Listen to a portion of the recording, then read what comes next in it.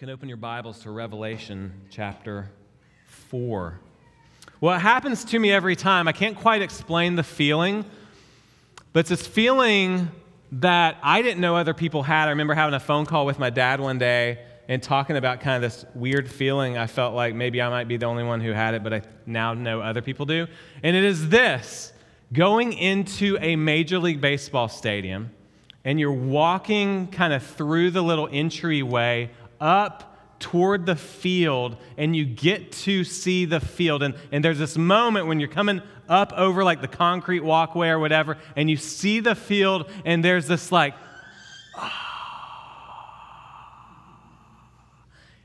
every time I get these little like flutters in my stomach or something. It's this weird like, that is awesome. Now, maybe you're not into baseball. Maybe it's another sport for you. Maybe it's at a theatrical production at the end, and you're just like, yeah, or something like that. There are moments of awe and wonder that we have in our lives. You're hiking the mountains, and there's the peak, and you're looking out over the peak, and you're like, wow. Today, as we continue our journey through the book of Revelation entitled The Lamb Who Conquered, John is going to try to describe the indescribable.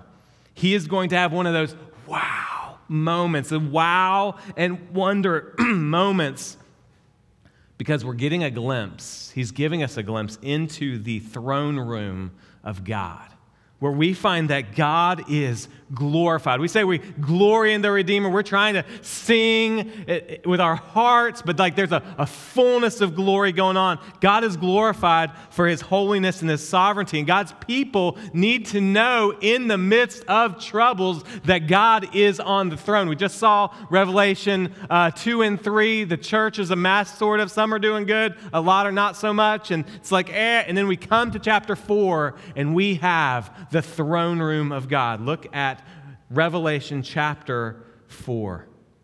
After this, I, John's talking, looked, and behold, a door standing open in heaven. And the first voice which I had heard speaking to me like a trumpet said, "Come up here, and I will show you what must take place after this." At once I was in the Spirit, and behold, a throne stood in heaven, with one seated on the throne. And he who sat there had the appearance of jasper and carnelian, and around the throne was a rainbow that had the appearance of an emerald. Around the throne were 24 thrones, and seated on the thrones were 24 elders, clothed in white garments with golden crowns on their heads. From the throne came flashes of lightning and rumbles and peals of thunder, and before the throne were burning 7 torches of fire, which are the 7 spirits of God. And before the throne there was as it were a sea of glass, like crystal. And around the throne, on each side of the throne, were 4 living creatures, full of eyes, front and behind. And the first living creature like a lion, the second living creature like an ox, the third living creature with a face of a man, the fourth living creature like an eagle in flight. And the 4 living creatures, each of them with 6 wings, are full of eyes all around and within, and day and night they never cease to say, "Holy, holy, holy is the Lord God Almighty, who was and who is to come." And whenever the living creatures give glory and honor and thanks to him who is seated on the throne, who lives forever and ever, the 24 elders fall down before him who is seated on the throne and worship him who lives forever and ever. They cast their crowns before the throne, saying, "Worthy are you, our Lord and God, to receive glory and honor and power, for you created all things, and by your will they existed and were created." May the Lord bless the reading and the preaching of his word. First point today is the invitation. The invitation. First off, notice the kind words of Jesus as he invites John into this heavenly vision. Jesus takes initiative here. Jesus initiates toward John to go into the throne room. This beloved disciple, is who we know John to be, who knows Jesus, is now invited by the fully glorified Jesus, and he heads to the throne room. And remember, John has just heard about the 7 churches, the 7 letters to the 7 churches with significant struggles, many suffering from persecution and seduction of their culture. Tim Chester gives this illustration. He says, on the heels of Revelation 2 and 3, we get to Revelation chapter 4, and it's kind of like, have you ever been in like a dark barn? So you're in a barn, maybe you're a kid in your uncle's barn or something like that, and there's slivers of light coming from the cracks within the wall of the barn, the boards, and you can align your eye with the light and start seeing beyond the barn. Right? You align your eye with the beam of light and you see grandeur. You see outside, you see the sunlight, the leaves, the trees, whatever. He says that's what's happening here. In the darkness of what we've seen of chapters 2 and 3, we align our eye with the light of the throne room of God. God initiates, and John allows us to see the reality of the throne room. So let's look at what the central focus of this throne room is. Point number 2, the one who is on the throne. The one on the throne. That's the central point of this entire text. Look at verse 2. At once I was in the Spirit, and behold, a throne stood in heaven, with one seated on the throne, and he who sat there had the appearance of jasper and carnelian, and around the throne was a rainbow that had the appearance of an emerald. Now, as John enters the room, he sees this throne, but not just a throne. He sees the one seated on the throne, and he is trying to describe the one on the throne, but we really just get like some colors and precious stones. Jasper, which can be yellow, red, or brown. Carnelian, which is a bright red. Commentators note that John does not give features of the one who is on the throne. We have this massive description in chapter 1 of what Jesus looks like. He's got the hair that's white with wool. He's got like blazing fire out of his eyes, bronze feet, sword coming out of his mouth, all these detailed descriptions of the Son in chapter 1. And what do we get in chapter 4 about the Father? Not a whole lot.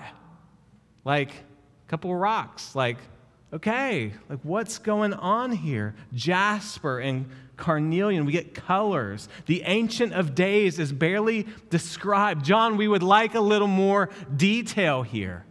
And you just kind of get the idea that words are insufficient. Just as you, whatever, the mountain view or the baseball field or whatever, and you're breathtaking. You're like, it's kind of what seems to be happening here. John is blown away. Verse 3 continues with the colors, and around the throne was a rainbow that had the appearance of emerald, red and orange and yellow and green and blue and indigo and violet. And remember, the rainbow makes us go back to the Old Testament, and we think of God's promise to Noah: after judgment, mercy. After judgment, mercy. After judgment, mercy. Greg Beale says that the precious stones reflect the light representing God's glory, and the rainbow represents God's mercy. We've got God's glory, and we've got God's mercy. God's glory and God's mercy. That is our God, and that's what the church needed to know, and that's what we needed to know. We don't need to know the eye color or the hair length of descriptions of the one on the throne. We need to know the glory of the one on the throne. We need to know the mercy of the one on the throne. And we're invited into this throne room to join in the awe and wonder already happening. As we continue, we will notice this: the centrality of everything around the throne. Everything is focused on the one on the throne. Look at verse 4 of chapter 4. Around the throne were 24 thrones. Seated on the thrones were 24 elders clothed in white garments with golden crowns on their head. So there are 24 thrones around the main throne, and there are humans in white garments with crowns on their head. Some scholars think this is 24 elders representing 24 different orders of the priests in the Old Testament. However, most scholars think that the 24 elders represent a 12 and a 12. And so we've talked about numerology in the book of Revelation. That's really important as you're looking at apocalyptic literature like this. And when you're going 12, you usually pull on a couple things from the Old Testament into the New Testament. And so here's what they are thinking. I think, you're probably right there. 12 of the Old Testament the patriarchs, the ones who are the sons of Jacob, Israel. Jacob and Israel are the same person, right, in the Old Testament. So you have the 12 tribes. So this represents all of the Old Testament people before the throne, all God's people from the Old Testament. And then the other 12 representing the apostles, the disciples, the 12 who are with Jesus. So all of the Old Testament people being represented and all of the New Testament people represent the representation of the whole of God's people before the throne, focused on and worshiping God. God's people around the throne. And what are they wearing? They're wearing white robes. White representing purity, white representing absence of sin in the presence of God. We'll get to chapter 5 and find out how that even happens. And what is on their head? Golden crowns. A kingdom of priests to our God. The priesthood of the believers, which you see in the Old Testament. That's what God goes toward Israel with. We want you to be a kingdom of priests. We see with Peter said, you're going to be a kingdom of priests to our God. We find that these elders are mentioned throughout Revelation. In chapter 5, they're praying. In chapter 8, they're praying. They're actually praying for the saints on earth. There's this great cloud of witnesses that are praying for God's people on earth. But friends, let us note that though humanity is represented around God's throne, humanity is not central.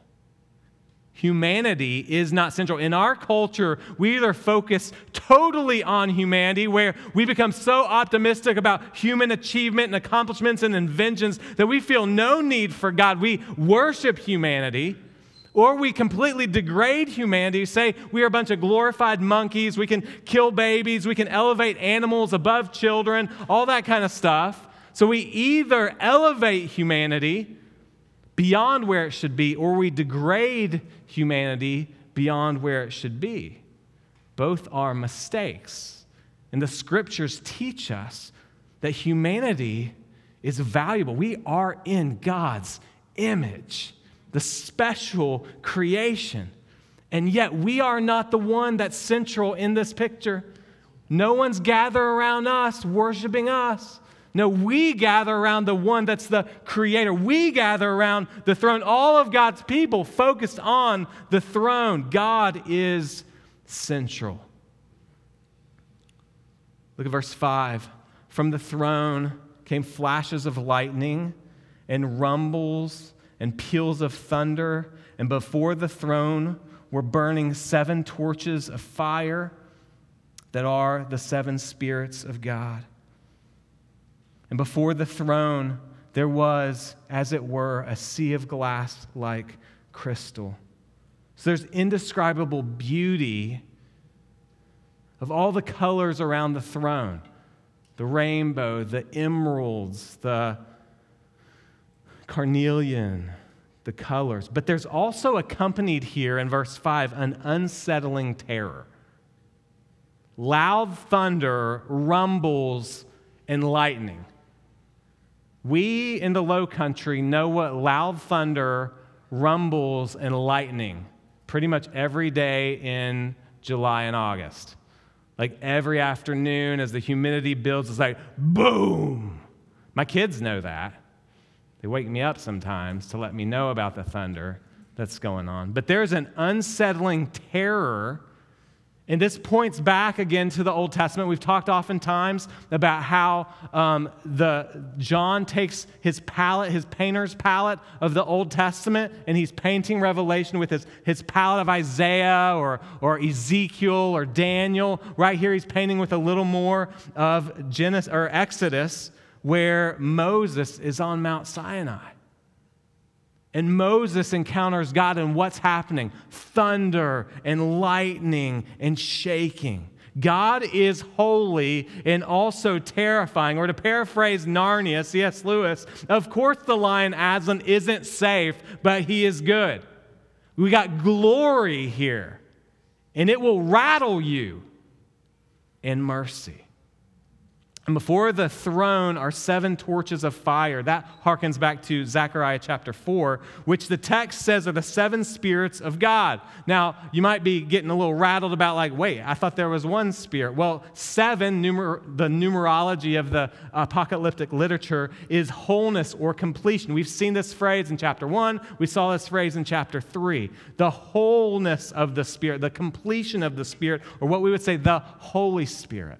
So you have the Holy Spirit around the throne of the Father, the fullness of the Spirit in the presence of the throne. And then verse 6 says, and before the throne there was, as it were, a sea of glass like crystal. Now, waters in the Old Testament often represent turmoil and chaos. But here they are still. They are calm. There is peace, not a ripple. God is in complete control. He is over all the chaos. God is holy. God is sovereign. All revolve around him. Continuing in the text, the second part of verse 6, and around the throne, on each side of the throne are 4 living creatures, full of eyes in front and behind. The first living creature like a lion, the second living creature like an ox, the third living creature with the face of a man, the fourth living creature like an eagle in flight. The 4 living creatures, each of them with 6 wings, are full of eyes all around and within. We talked about this quite a bit in our Digging Deeper workshops. Isaiah saw these same creatures and called them seraphim. Ezekiel saw these creatures and called them cherubim. These are creatures that are guarding the Garden of Eden after man is expelled. These are the ones represented in gold above the mercy seat of the Ark of the Covenant. Again, the painter's palette of the Old Testament is all over the book of Revelation. There are heavenly realities. And notice the symbolism here. One like a lion, which is the noblest of creatures that would be known in ancient times. The ox, the strongest. Man, the wisest. Eagle, the swiftest. All classes of creatures here. Tom Schreiner says that they are full of eyes, which symbolizes the way they vigilantly watch over the world as God's agents. Greg Beale says that these 4 creatures represent the whole of created order, and that they're performing the function which all creation is meant to fulfill. All creation was to praise God for his holiness and glorify him. That's what these 4 living creatures are doing. We have creation. These 4 creatures represent creation around God's throne. The elders represent special creation, humanity around God's throne. What is creation doing? What they're always supposed to be doing, which is worshiping the one on the throne. This is what we see at the Garden of Eden. This is what we see as we get longing. I will be your God, and you will be my people. Unhindered, unbroken wholeness. As Romans 8 says, the creation groans for the knowledge, for the knowing of God. Creation right now groans in wanting to worship and be let go and out of the dungeon of this current brokenness. As we continue to study in Revelation, we will find that the 4 living creatures appear again. They will be the ones who summon the breaking of the first 4 seals and the judgment that's represented by the 4 horses in chapter 6. These 4 creatures worship Yahweh. And in worshiping Yahweh, it's not just all fun and games of like, yes, this is good. There's also a summoning of judgment. What we will see as we continue in chapter 6 through 19 is there's the prayers of the people that is a prayer for judgment. Lord, help us. Help us get out of this prayer for, Lord, let your kingdom come and will be done. There's saints under the altar praying. There's other saints praying. There's the saints around the throne. There's these elders praying. Everybody's praying, help. And these four creatures unleash the seals. Jesus uses them, as we'll see Jesus breaking the seals starting in that he's the one who breaks the seals. We find that out in chapter 5 and chapter 6. We see the seals being broken. That judgment that continues to come throughout the cycles of history is what we start finding in chapter 6. And so we must note the 24 elders are around the throne. The Holy Spirit's before the throne, the living creatures on each side of the throne. So what's the point? The throne, or the one on the throne. Everything revolves around the throne. Greg Beale again says this: all heavenly beings find their significance in their placement around the throne. And all earth's inhabitants are judged on the basis of their attitude to God's claim to rule over them from his throne. Everything about this throne matters, and your response to the throne, the one on the throne, matters. Is there rebellion in response to the one on the throne, or is there delight and worship of the holiness and merciful love of God? Everything revolves around the throne. So we must ask ourselves, what is our attitude toward the one on the throne? What is our attitude in our hearts even now toward the one on the throne? The idea of God having a claim on our lives. Because God's throne calls for a response. Will our life align with what we find happening in heaven? Will our life align with what we see here? As we continue our text, look at verse 8. We're going to see our third point, which is the adoration. Second part of verse 8 says that day and night, these four living creatures never cease to say this: holy, holy, holy is the Lord God Almighty, who was and is to come. The worship of God never ceases. All right, so when we come on a Sunday morning, we are not starting to worship God. We are joining in the worship that's already happening. Welcome. That's why we have a call to worship. Like as one of the elders up here is calling us to recognize the worship that's already happening. Let's join in, family. Let's join in to the worship and adoration that God deserves. That's already happening in heaven. The worship of God never ceases. God is holy. But God who rules on his throne is, get this, not just holy. He's not just completely other and separate and morally excellent in every way. He isn't just holy, and he's not even just holy. In the Hebrew and Greek, the way you emphasize something is by adding words to it. We don't do that a ton in English unless you're a kid. And I was very, very, very, very excited, or something like that. Or I really, really, really want ice cream. Like, that's how kids just boom, boom, boom, boom, boom, we're going to pile it up. Well, that's really good Hebrew and Greek, so you can commend your child for their equivalency. Jesus says, truly, truly, I say to you. That means what I'm about to say, because he's repeated himself, is very important. God, the Father, is tri-holy. Holy, holy, holy. The best book I've ever read on the holiness of God is called The Holiness of God by R.C. Sproul. He says this: there's only one attribute of God that is ever raised to the third degree of repetition in Scripture. There's only one characteristic of Almighty God that is communicated in the superlative degree from the mouths of angels, where the Bible doesn't simply say that God is holy, or even that he is holy, but that he is holy, holy, holy. The Bible doesn't say that God is mercy, mercy, mercy, or love, love, love, or justice, justice, justice, or wrath, wrath, wrath, but he is holy, holy, holy. This is a dimension of God that consumes his very essence. When it is manifest to Isaiah, we read that at the sound of the voices of the seraphim, the doorpost, the threshold of the temple itself shook and began to tremble. Do you hear that? Inanimate, lifeless, unintelligible parts of creation in the presence of the manifestation of the holiness of God had the good sense to be moved. How can we, made in his image, be indifferent or apathetic to his majesty? God alone is holy. When Isaiah encounters the holiness of God, he becomes aware, woe is me. Woe is me. Woe's all the people. We have unclean lips. We have unclean hearts. Woe is me. Friends, are we moved by God's holiness, or are we indifferent and apathetic? So, yeah.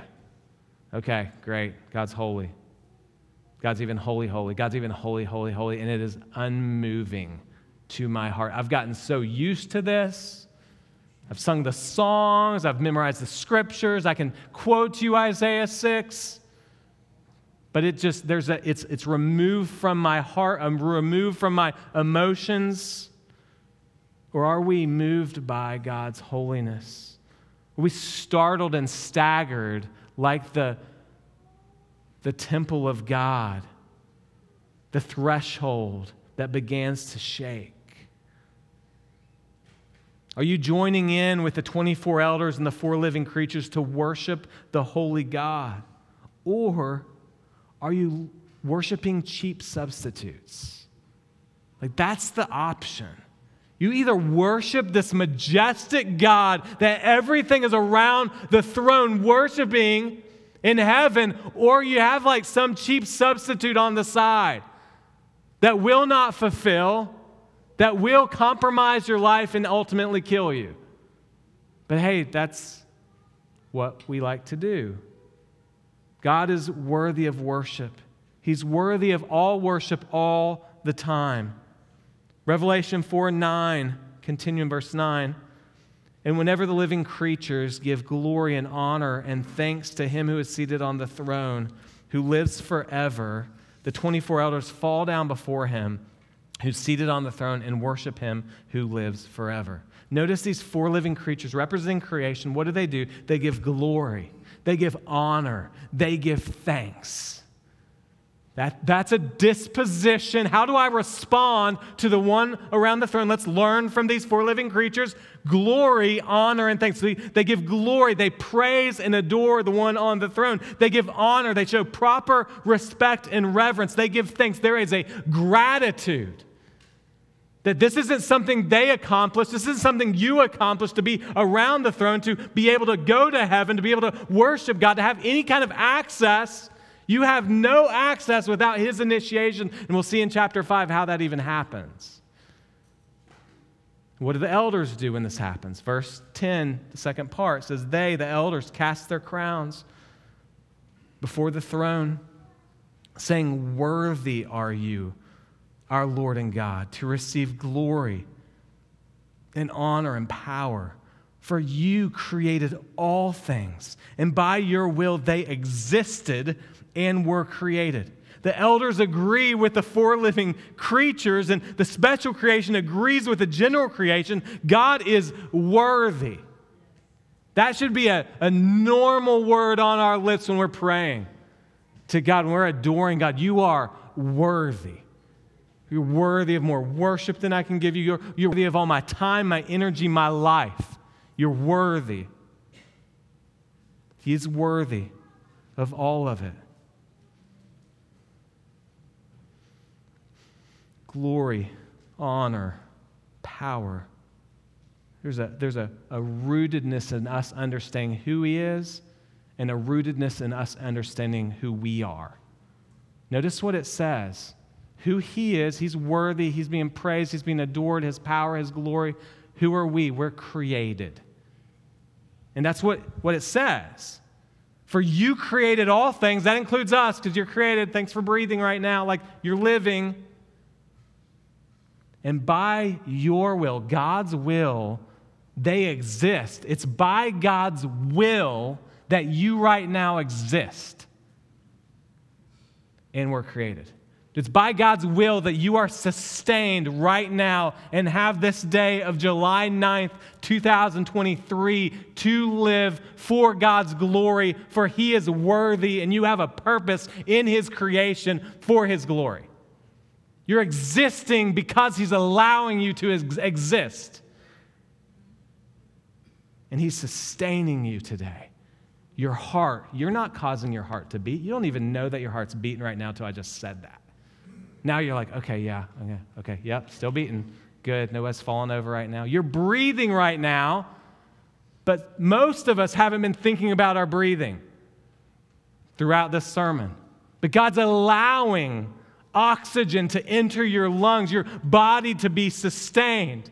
And just that little thought of how He's sustaining you points to His worth and grandeur. And He's sustaining us. And just think about football stadiums of people all over the world, billions of people sustained by God, worthy.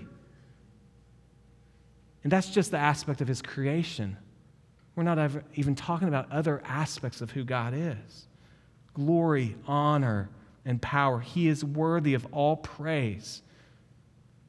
And friends, note the context of Revelation chapter 4. This comes on the heels of talking to the 7 churches in Revelation chapter 2 and 3. What do these churches who are struggling with persecution, struggling with seduction, what do they need to know? Do they need to know 7 steps of how to get out of persecution? Do they need to know how to handle all the different ways of pulling away from the seduction? There's probably some helpful tips there, but what do they ultimately need to know? They need to know God on His throne. That's what we need to know. In life's troubles, in life's struggles, in our own sin struggles, we need to know that God is on the throne. He is holy and He is sovereign. So there's a church that was patiently enduring, but they lost their first love. There's a church that was suffering, and Jesus said, be faithful unto death. There's a church that was compromising with idolatry. There was a church that was being disciplined by Christ. There was a church that had the reputation for life, but there was death. There was a church that was small and weak, but so dearly loved and walking out faithfulness. And there was a church that made Jesus want to vomit. And yet He initiated repentance and let's dine together because relationship is available. What do these churches need? These churches that compromise, these churches that were enduring, these churches that were suffering, these churches that were struggling, they need to know that God is on the throne. They need to know that God is glorious and merciful. They need to know that God is sovereignly ruling in their lives. And friends, that's not just what they need to know. That's what we need to know. We need to join in the worship, not just when we sing songs, but all day long. We join in the worship that's also happening because God is on the throne in the midst of your struggles, in the midst of persecution, in the midst of suffering, in the midst of sin, in the midst of struggle. He is on the throne, and He is worthy of your worship. So in the midst of our struggles with sin, we repent and we worship. In the midst of our struggles with suffering, we trust and we worship. In the midst of our joy and encouragements, we rejoice and we worship. We say this every week, and you might be used to hearing it if you've been here for a while. We exist to glorify God. We exist to glorify God. So let's stand together. Christopher, you can come on up here, or band, or whoever's coming. Friends, let's join in what's already been happening of honor and worship to the glory of God who deserves so much more worship and singing and prayer and adoration and lives lived unto him than we can even give. Let's sing to him and worship him now.